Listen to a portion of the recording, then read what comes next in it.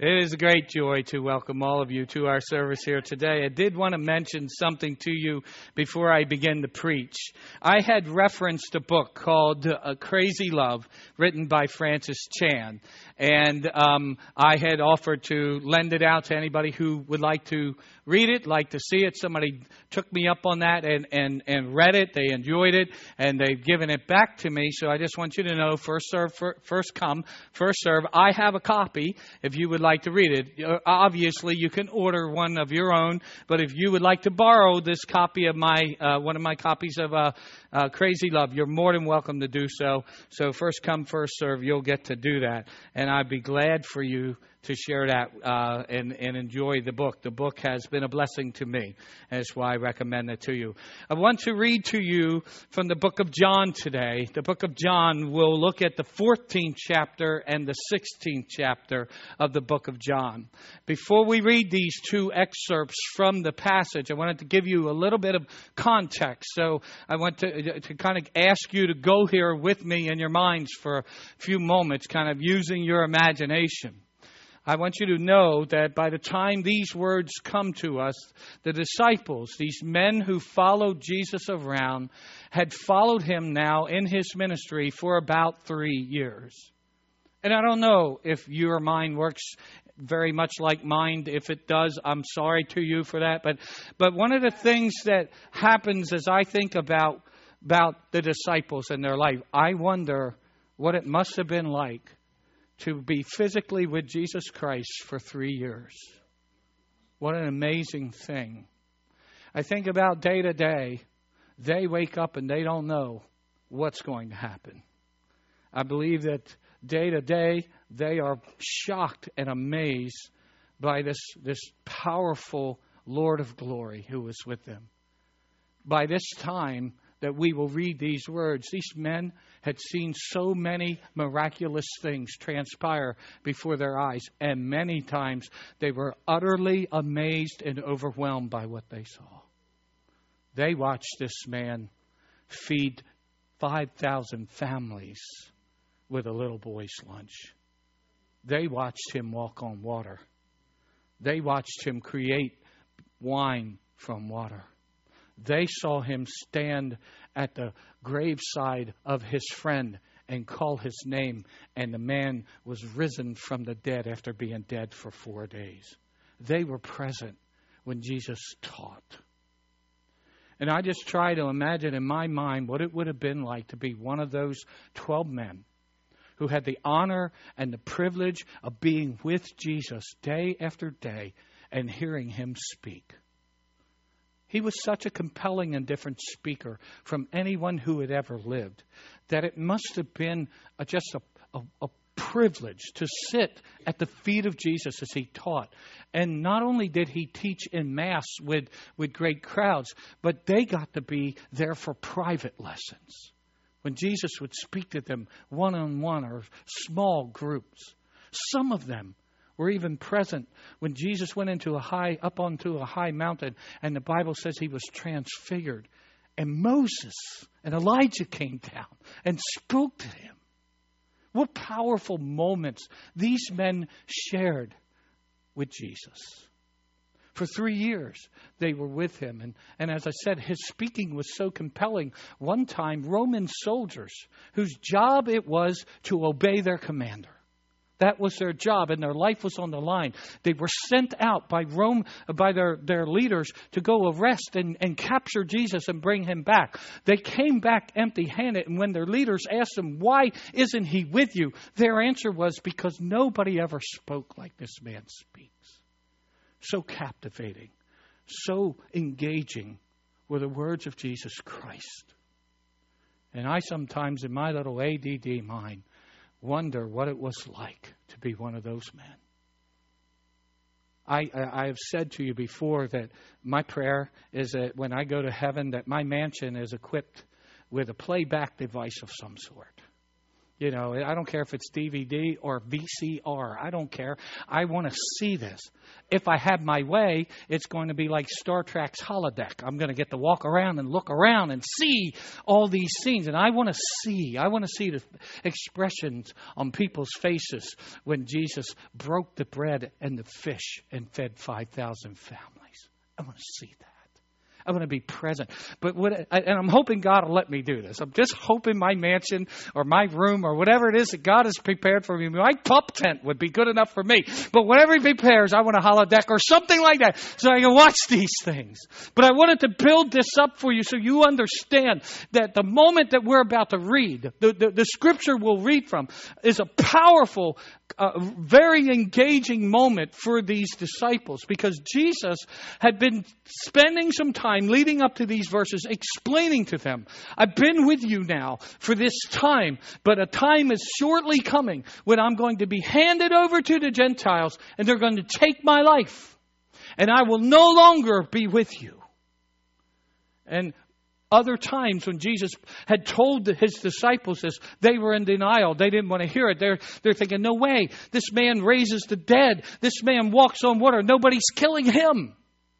And Jesus had told them repeatedly this was going to happen. And then we get to John chapter 14 when He's speaking to them and telling them what will happen after He is gone. And we're at verse 25 and Jesus is speaking. He says, all this I've spoken. And this thing that He has spoken is about Him leaving while still with you. But the Counselor, the Holy Spirit, whom the Father will send in my name, will teach you all things and will remind you of everything I've said to you. Peace I leave you. My peace I leave you. I do not give you as the world gives.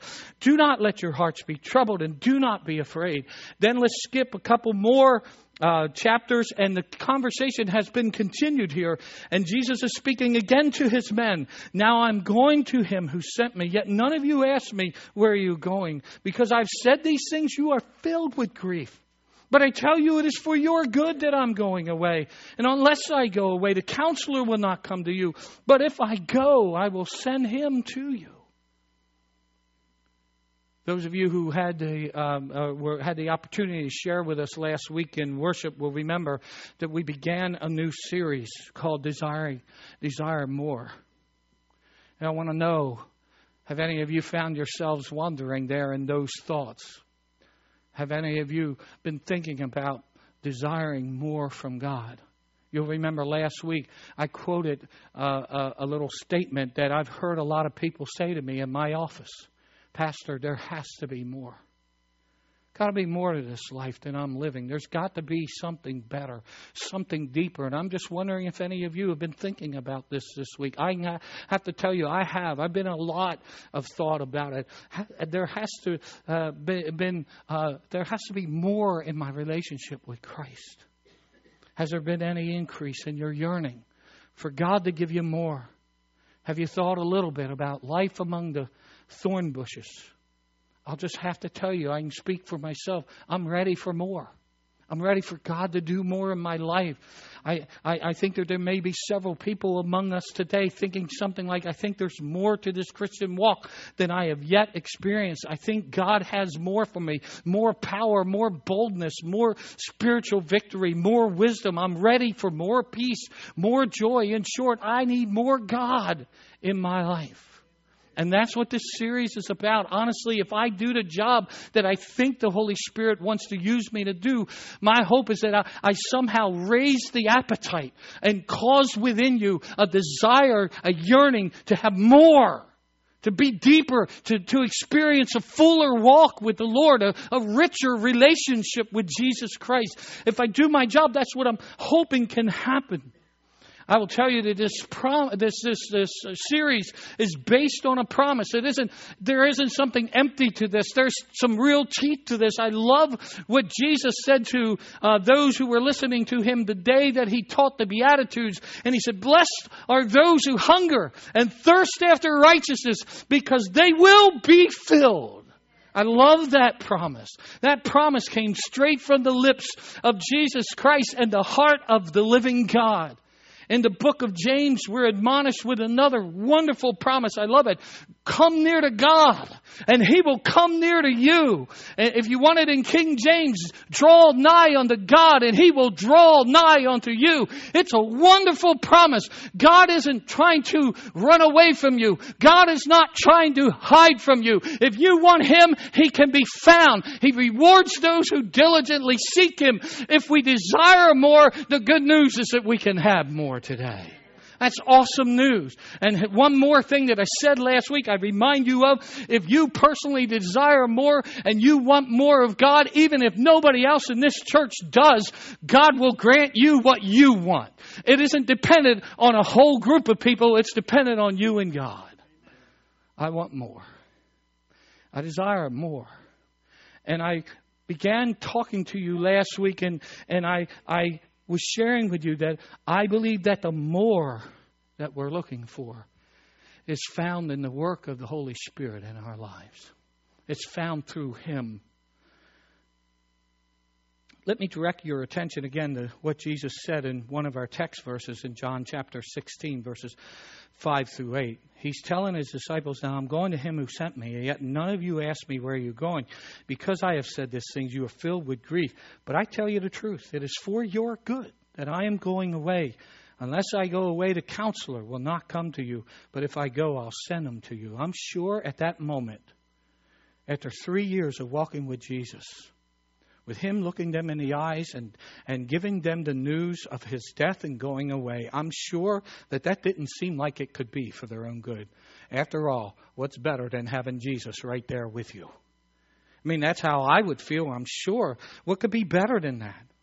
Hopefully, some of the things that I preached in our last series for Christmas season will help us out here a little bit, because I repeatedly taught that in order for God to become one of us and be with us and to relate to us, Jesus had to be stripped of all that was powerful enough to destroy us. He had to come and become a human being, and He had to come and be among us and become one of us. He had to do that from the cradle to the grave. And because He was born sinless, He was conceived in a virgin through the Holy Spirit and lived a sinless life. He was able to be an atoning sacrifice for us, the Lamb of God who takes away the sin of the world. But as a human being, Jesus could only be at one place, for example, at one time. He limited Himself on purpose. And so, although He was in the world and He was the Savior of the world, at that point when Jesus was walking on the earth and walking with us, He was God with us. Emmanuel means God with us. Oh, but we're going to see that the Holy Spirit has a different function, and a function that is, in fact, better for us. I, again, submit to you that the more we desire will come from the work of the Holy Spirit. I believe we in the church need a clearer understanding of who He is. Let's admit it. We talk about God the Father quite a bit. And we certainly talk about Jesus Christ the Son even more. But we don't say a whole lot about the Holy Spirit in our church. And that's a problem. Because as we get into this series, I pray that we grasp that we'll find at least that He is the one who gives us power, new power, to live a victorious life in Jesus Christ and to walk in our relationship with God. If we'll grasp it, we'll see we really need the Holy Spirit. That power is the key to obtaining the more that you and I desire, the abundance of life, the things that we are asking God for. My good friend, Dr. Todd Crawford, made this observation, and I'm quoting him. I think some of us view our relationship with God as if He is a runway. We needed Him so we could take off and enter into the spiritual life and fly. And we will need Him at the end to bring us down safely at death. But what about in the meanwhile? And he asked this, what if we saw the work of God in our lives more like jet fuel? Something that powers us the entire time we are in the air. Something we need at the beginning and the end and all the way through.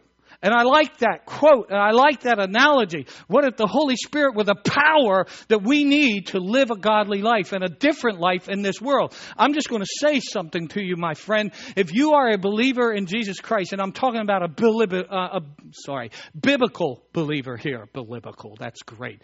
A biblical believer. If you are a believer in the sense that the Bible speaks about it, then you're going to stand out in this world, in our culture, like a sore thumb.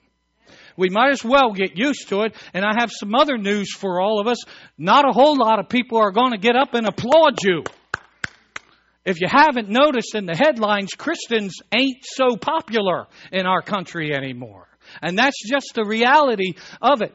But we need power if we're to live the life that God would have us to live. And that power comes in the person of the Holy Spirit. And it's my desire that we will have that power. Now, some of you may be getting a little nervous. Oh, no, the pastor's preaching messages on the Holy Spirit.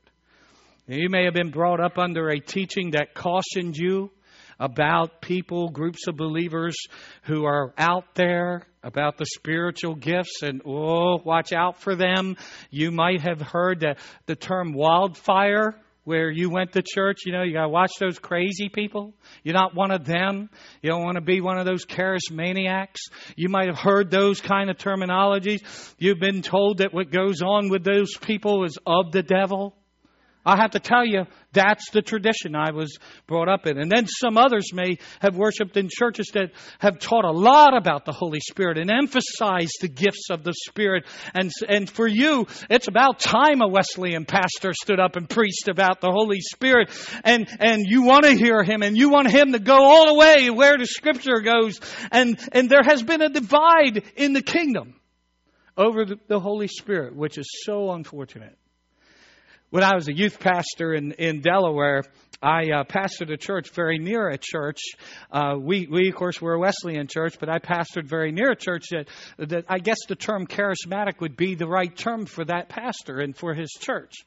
And we became very, very good friends. He, the youth pastor over there, and myself would get our youth together. And I got really soundly reprimanded by my senior pastor because he was afraid that other church pastor would corrupt our kids. And what if one of them begins to exercise any of the gifts of the Holy Spirit?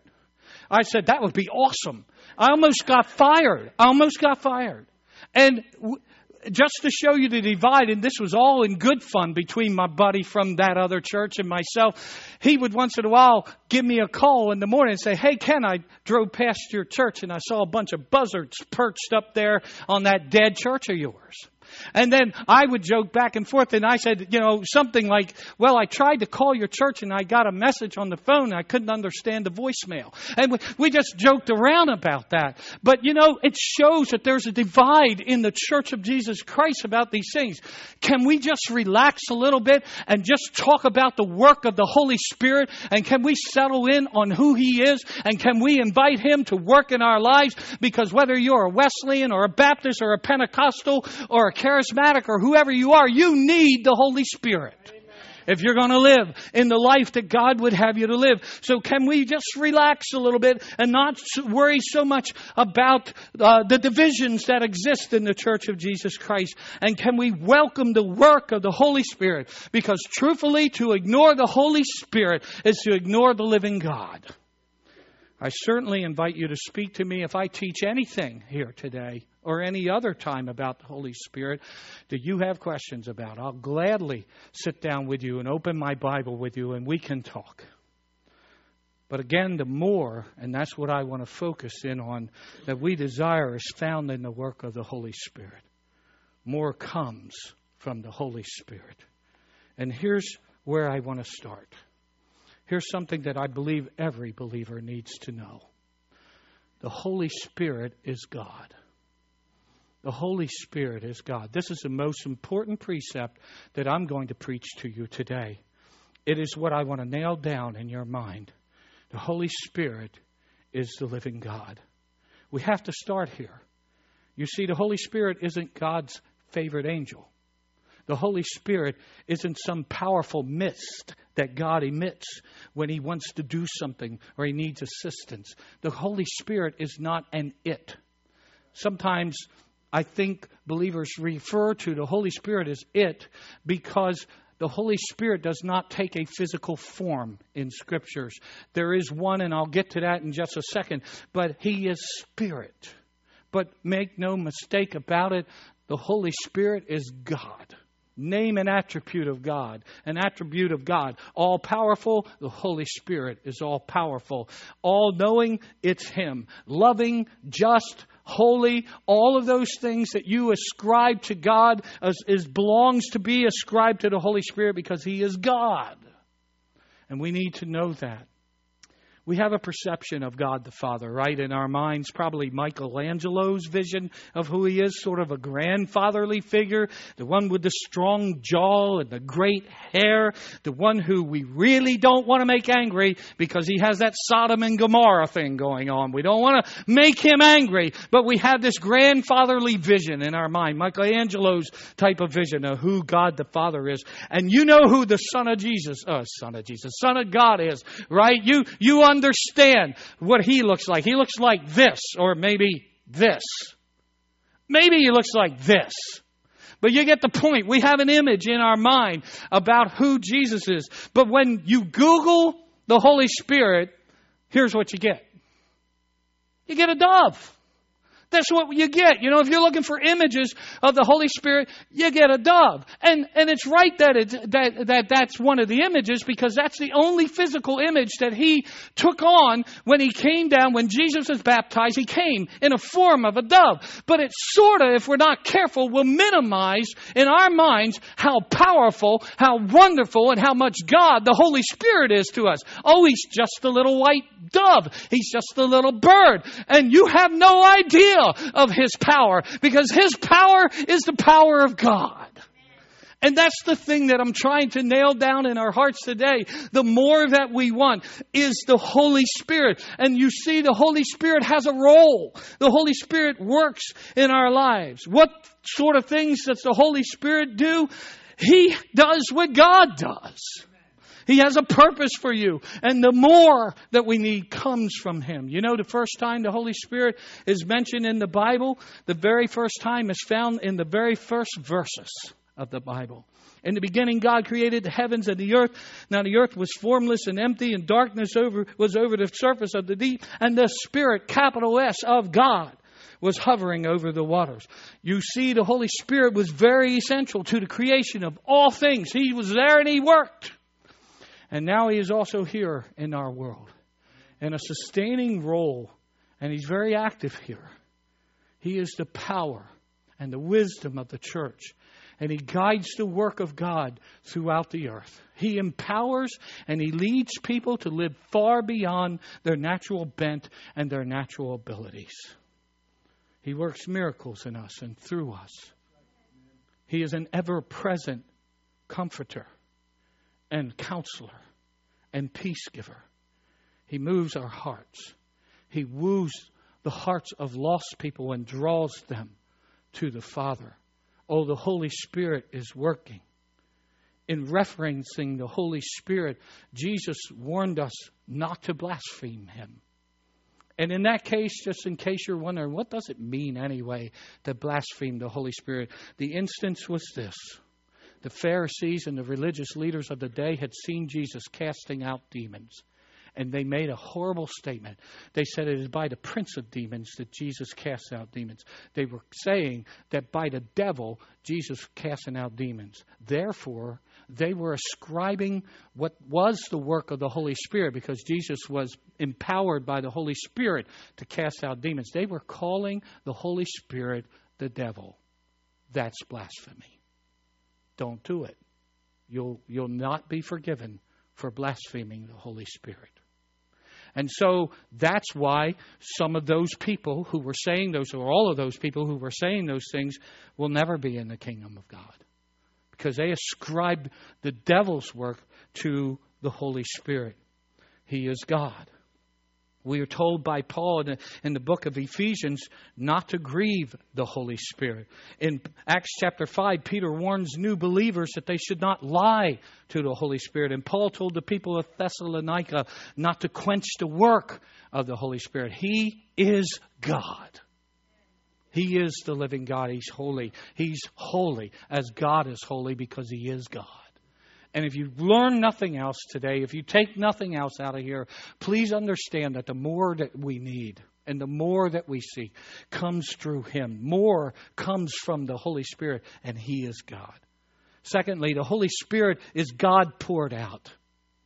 As I mentioned, I'm sure it confused the disciples when Jesus told them that He was going away and that was a good thing. I'm pretty sure they weren't receiving it very well.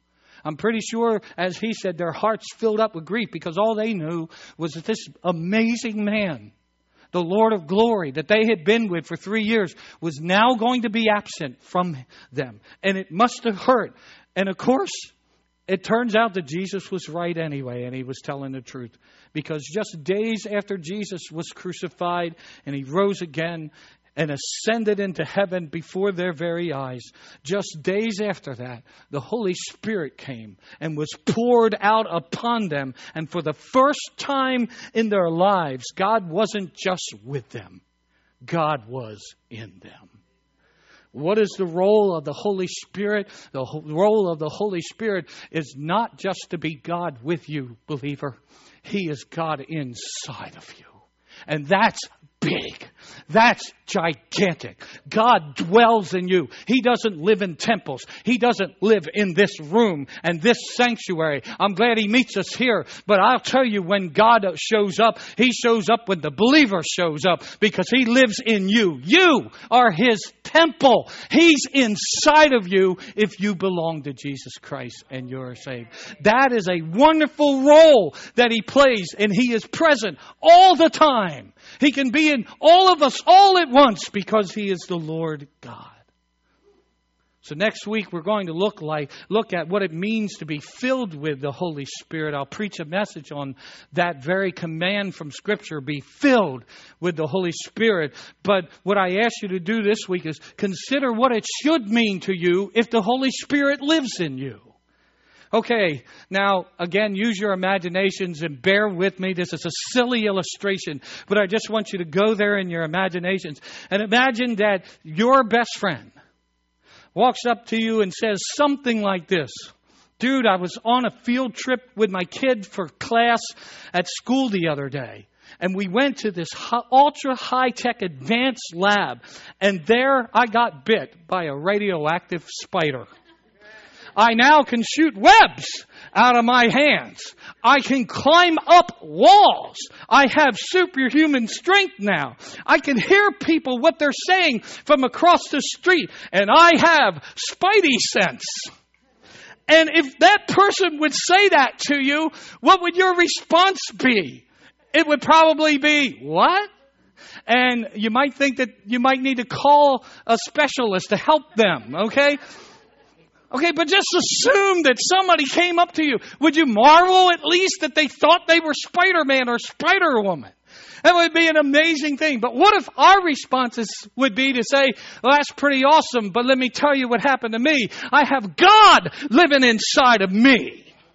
What a powerful and awesome presence that would be, and what a great answer that would be, because that's true of believers who responded to the Lord's call for their life. I can be victorious over sin because God is in me. I have His power. I can overcome temptation because God gives me the strength to do it. I can love people that I previously could not love. I'm going to camp on this for just a second. I have to be very transparent and tell a story on myself that may lessen your opinion on me. But I want to be truthful and I want to be transparent before you about it anyway, and hope that you understand the whole breadth of the story. I was pastoring in the church that I told you about, actually a youth pastor, young in my ministry, a few years in. And I grew up in a generation that's very different than the America that we live in today. It's just a different culture. And I will tell you that for my culture, if a guy in our high school would have revealed to us that they were homosexual, the guy would have gotten beat to a pulp. It was the culture I grew up in.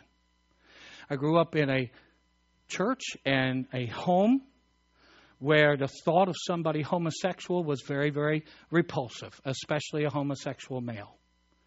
And so I entered into ministry with all of this prejudice. And I hate to even use this word, but it was true. A disdain for any homosexual male. And I remember one day that somebody was telling me they were down at Rehoboth Beach and they saw two men walking down the beach holding hands.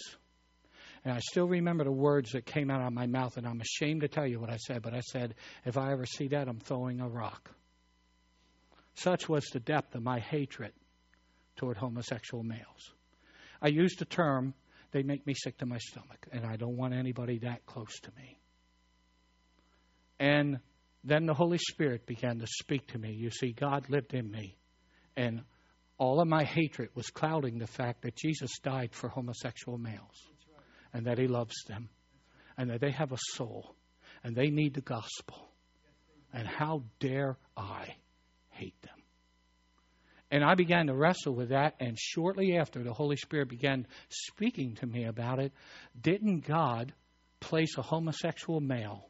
And for lack of better terminology, I'm not trying to sound unkind here, what people would say flaming, okay? Very effeminate. Guy comes in my youth group, and the Holy Spirit spoke to my heart and said, I love him, and I want you to love him for me. And I'll tell you, it was against my, if you will, at that time, learned instinct or learned hatred. And I thought to myself, man, I don't want to be anywhere near this guy. But the Holy Spirit wouldn't let go of this. And so eventually I got to know this young man. And I sat down with him and I began to talk to him and learn his story. And I won't bore you with all the details, but God gave me the privilege of leading him to Christ in that ministry and discipling him.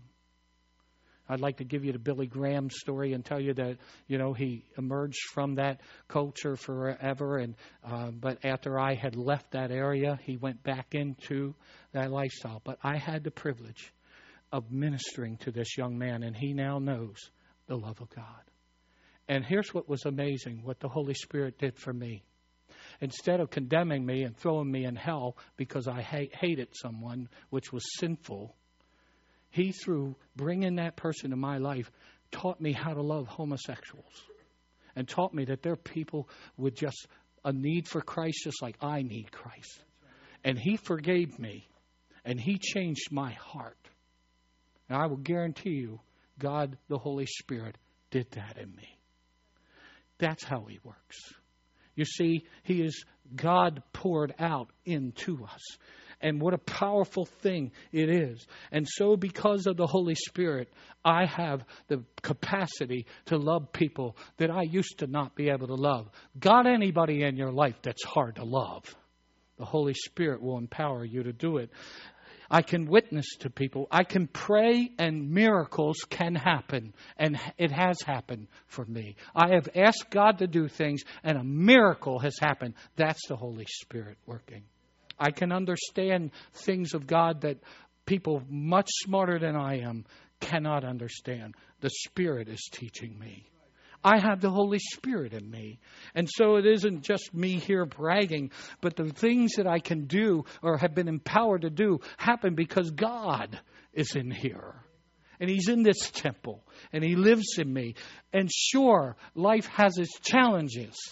But the Spirit of God, believer, is living inside of you if you're a believer. What do you mean you can't overcome? What do you mean you can't forgive somebody? What do you mean you can't give when God tells you to give? You have the Holy Spirit in you. What do you mean you can't be obedient? The last thing I want to suggest to you or tell you or submit to you is that God, the Holy Spirit, is our counselor. He's our counselor. I just covered some of this, but we understand that the Holy Spirit in this passage of Scripture is identified by Jesus as the counselor. Elsewhere, Jesus calls Him the comforter. We seek out counselors when life overwhelms us, right? We seek out counselors when we experience heartache that we don't know how to deal with.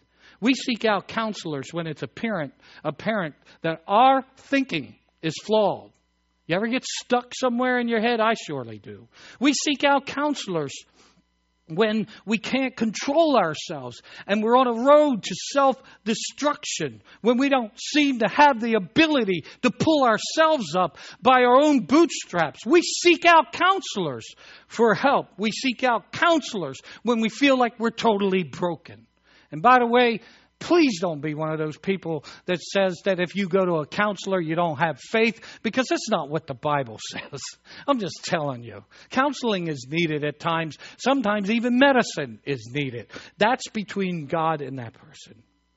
I just need to tell you, I don't think that Jesus referred to the Holy Spirit as counselor, as comforter, haphazardly. I believe he meant to use those words.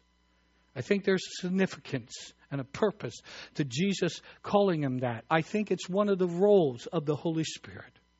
I just have to tell you that on a personal level, and this is where I can go from my own experience. There have been many times when God, the Holy Spirit, has given me counsel, given me wisdom when I didn't have wisdom and didn't know what to do. And God has been present to guide me. There have been times when I have cried until I thought there'd be no more tears, and God the Spirit has come in and lifted me and comforted me. Are any of you with me here? God, the Holy Spirit, is our counselor. I was in my first pastorate for a little while, and one day in our service, we had a guest. A young lady walked in. She had a couple of boys with her. Her name was Eileen. She had 3 boys with her. She walked into the service, and God was good. The Holy Spirit anointed, and Eileen got saved in that service that morning. Came to Christ. The little boys were in our children's church, and with tears just streaming down her cheek, man, she was just overjoyed by what God had done for her. She sought him at an altar rail. We have regular altar rails there. And she sought him, and God really met her there. A powerful move of God. And I was rejoicing over that, of course. And then the next week, I look up, and church is filling up. And suddenly Eileen shows up with her 3 boys. But she's got a man with her in tow. It was her husband, John. John did not look happy. And in fact, John was not happy at all. He came in the church, and we finished the service, and as I always do, I was at the door greeting people as they were going out. And finally, Eileen and John came through, and I stuck my hand out, and Eileen introduced him, and as John, and I shook out my hand. I said, "Thanks for coming, John." He held on to my hand, and he physically drugged me outside the door. "I'm going to talk to you for a minute."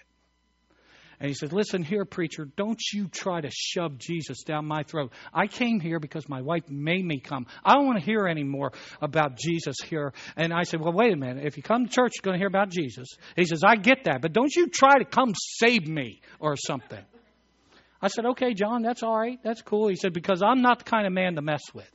I said, "Okay, that's cool. No problem, buddy." And so he came, and every Sunday he would come and he'd sit there and scowl. He was frustrated and angry, and I could see the Holy Spirit was convicting him. The Holy Spirit was wooing his heart and convicting him. And what the Holy Spirit guided me to do is say, "Hey, make a friend with this guy, Ken." I'm going, "Oh, you mean Mr. Happy Pants, Lord?" I wasn't too fond of John, to be honest with you. He had this nasty look on his face, and he made it pretty clear he didn't like me. And honestly, just in the flesh, I didn't care too much for him either. He had kind of threatened me. I don't go for that. So anyway, the Holy Spirit just said to me, "I want you to make friends with this guy. He needs me." And so one day I was just talking to John. I said, "John, what do you do for fun?" He says, "Why are you asking?" I said, "I want to know. That's why I'm asking. What do you do?" He said, "Well, I'm not very good at it, but I like to golf." Bingo. I said, "You have just met somebody who is a worse golfer than you. Let's go." And so that's what we started to do. We became golfing buddies, and we laughed a lot at each other. And God began to break his walls down, and I was able to talk to him. And one day, on a Sunday morning, John grabbed a hold of Eileen's hand, and they made their way to the altar. And John received Christ, and that was a wonderful moment there. But John had a lot of baggage. I didn't know his backstory. I didn't know what was going on. And John came to Christ, I believe, as sincere as he could be, but he definitely still had a lot of edges that were rough. And one day I got a call from Eileen, and this is before cell phones and all of that. And she was panicking, and I was barely able to understand her. She was hysterical, and she began to scream, I need help, I need help. And suddenly she screamed, and I heard the phone go totally dead. And I jumped in my car, and I raced out to their house. I didn't know what was going on. I started praying to the Lord, oh God, please show me what to do, show me how to help. And I arrived at the house, and at the moment it was a relief when Eileen came out at the door, and I didn't catch on her facial expression the full meaning of what was going on in her home. But I kind of walked past Eileen, and I said, where's John? And she just said, he's inside. And she was trying to tell me with her eyes, don't go in there. And I went inside the house, and I found John. He was sitting in the living room. Well, I called to him in the kitchen. He says, come on in. And he was sitting in the living room. When I walked in the living room, I saw him, and I said, John, what's going on? And I sat down just beside him. I was on the couch, and it was then that I noticed that John had a fully loaded .38 Special sitting right here. And I began to talk to John and say, John, what's going on? What's happening here? And he says, well, and Eileen had come in, and she was pale as a ghost. He says, well, pastor or preacher, I guess it's about time you know who I am. And he began to tell me his past. He had hurt an awful lot of people. He and Eileen had come together because of having an affair at work, and they broke their marriages up. And he was telling me all these terrible things. All the people he had hurt, he had been connected with some type of gang. And he was sitting there telling me all these things. His hand's right next to the gun. And all of a sudden, as he's spitting this stuff out, he jumped up on his feet and stood in front of me, had picked up the gun. He said, what's the matter with you? He's screaming at me. And I said, what are you talking about, John? And I will tell you, just to stop, I was praying because I knew that as I was sitting there, I was thinking about my wife and my children. And I was thinking I may die here today. And I was saying, God, just give me the right words. And I can tell you, God gave me a calm in my spirit. It normally would have been pretty freaky, but I was very calm. And I said, John, what are you talking about? He says, you're not any kind of a preacher, because any preacher worth his salt would have walked out when a man was telling you all these things that I'm telling you about myself. Why are you still sitting here? And I was just able, the Holy Spirit gave me words to tell him how much the Lord loved him and that the Lord would be willing to forgive him. And for whatever God gave me to say, I don't remember it all. It's like a blur. Whatever it was that God gave me to say struck home in John's heart.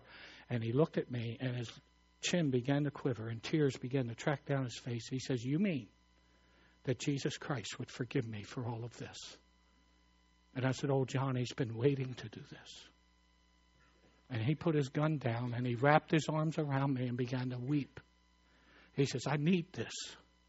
My life's a wreck, Pastor. And he said, can we pray now? I said, of course. We knelt down by the couch. Gun's still there. I felt like getting up and getting it.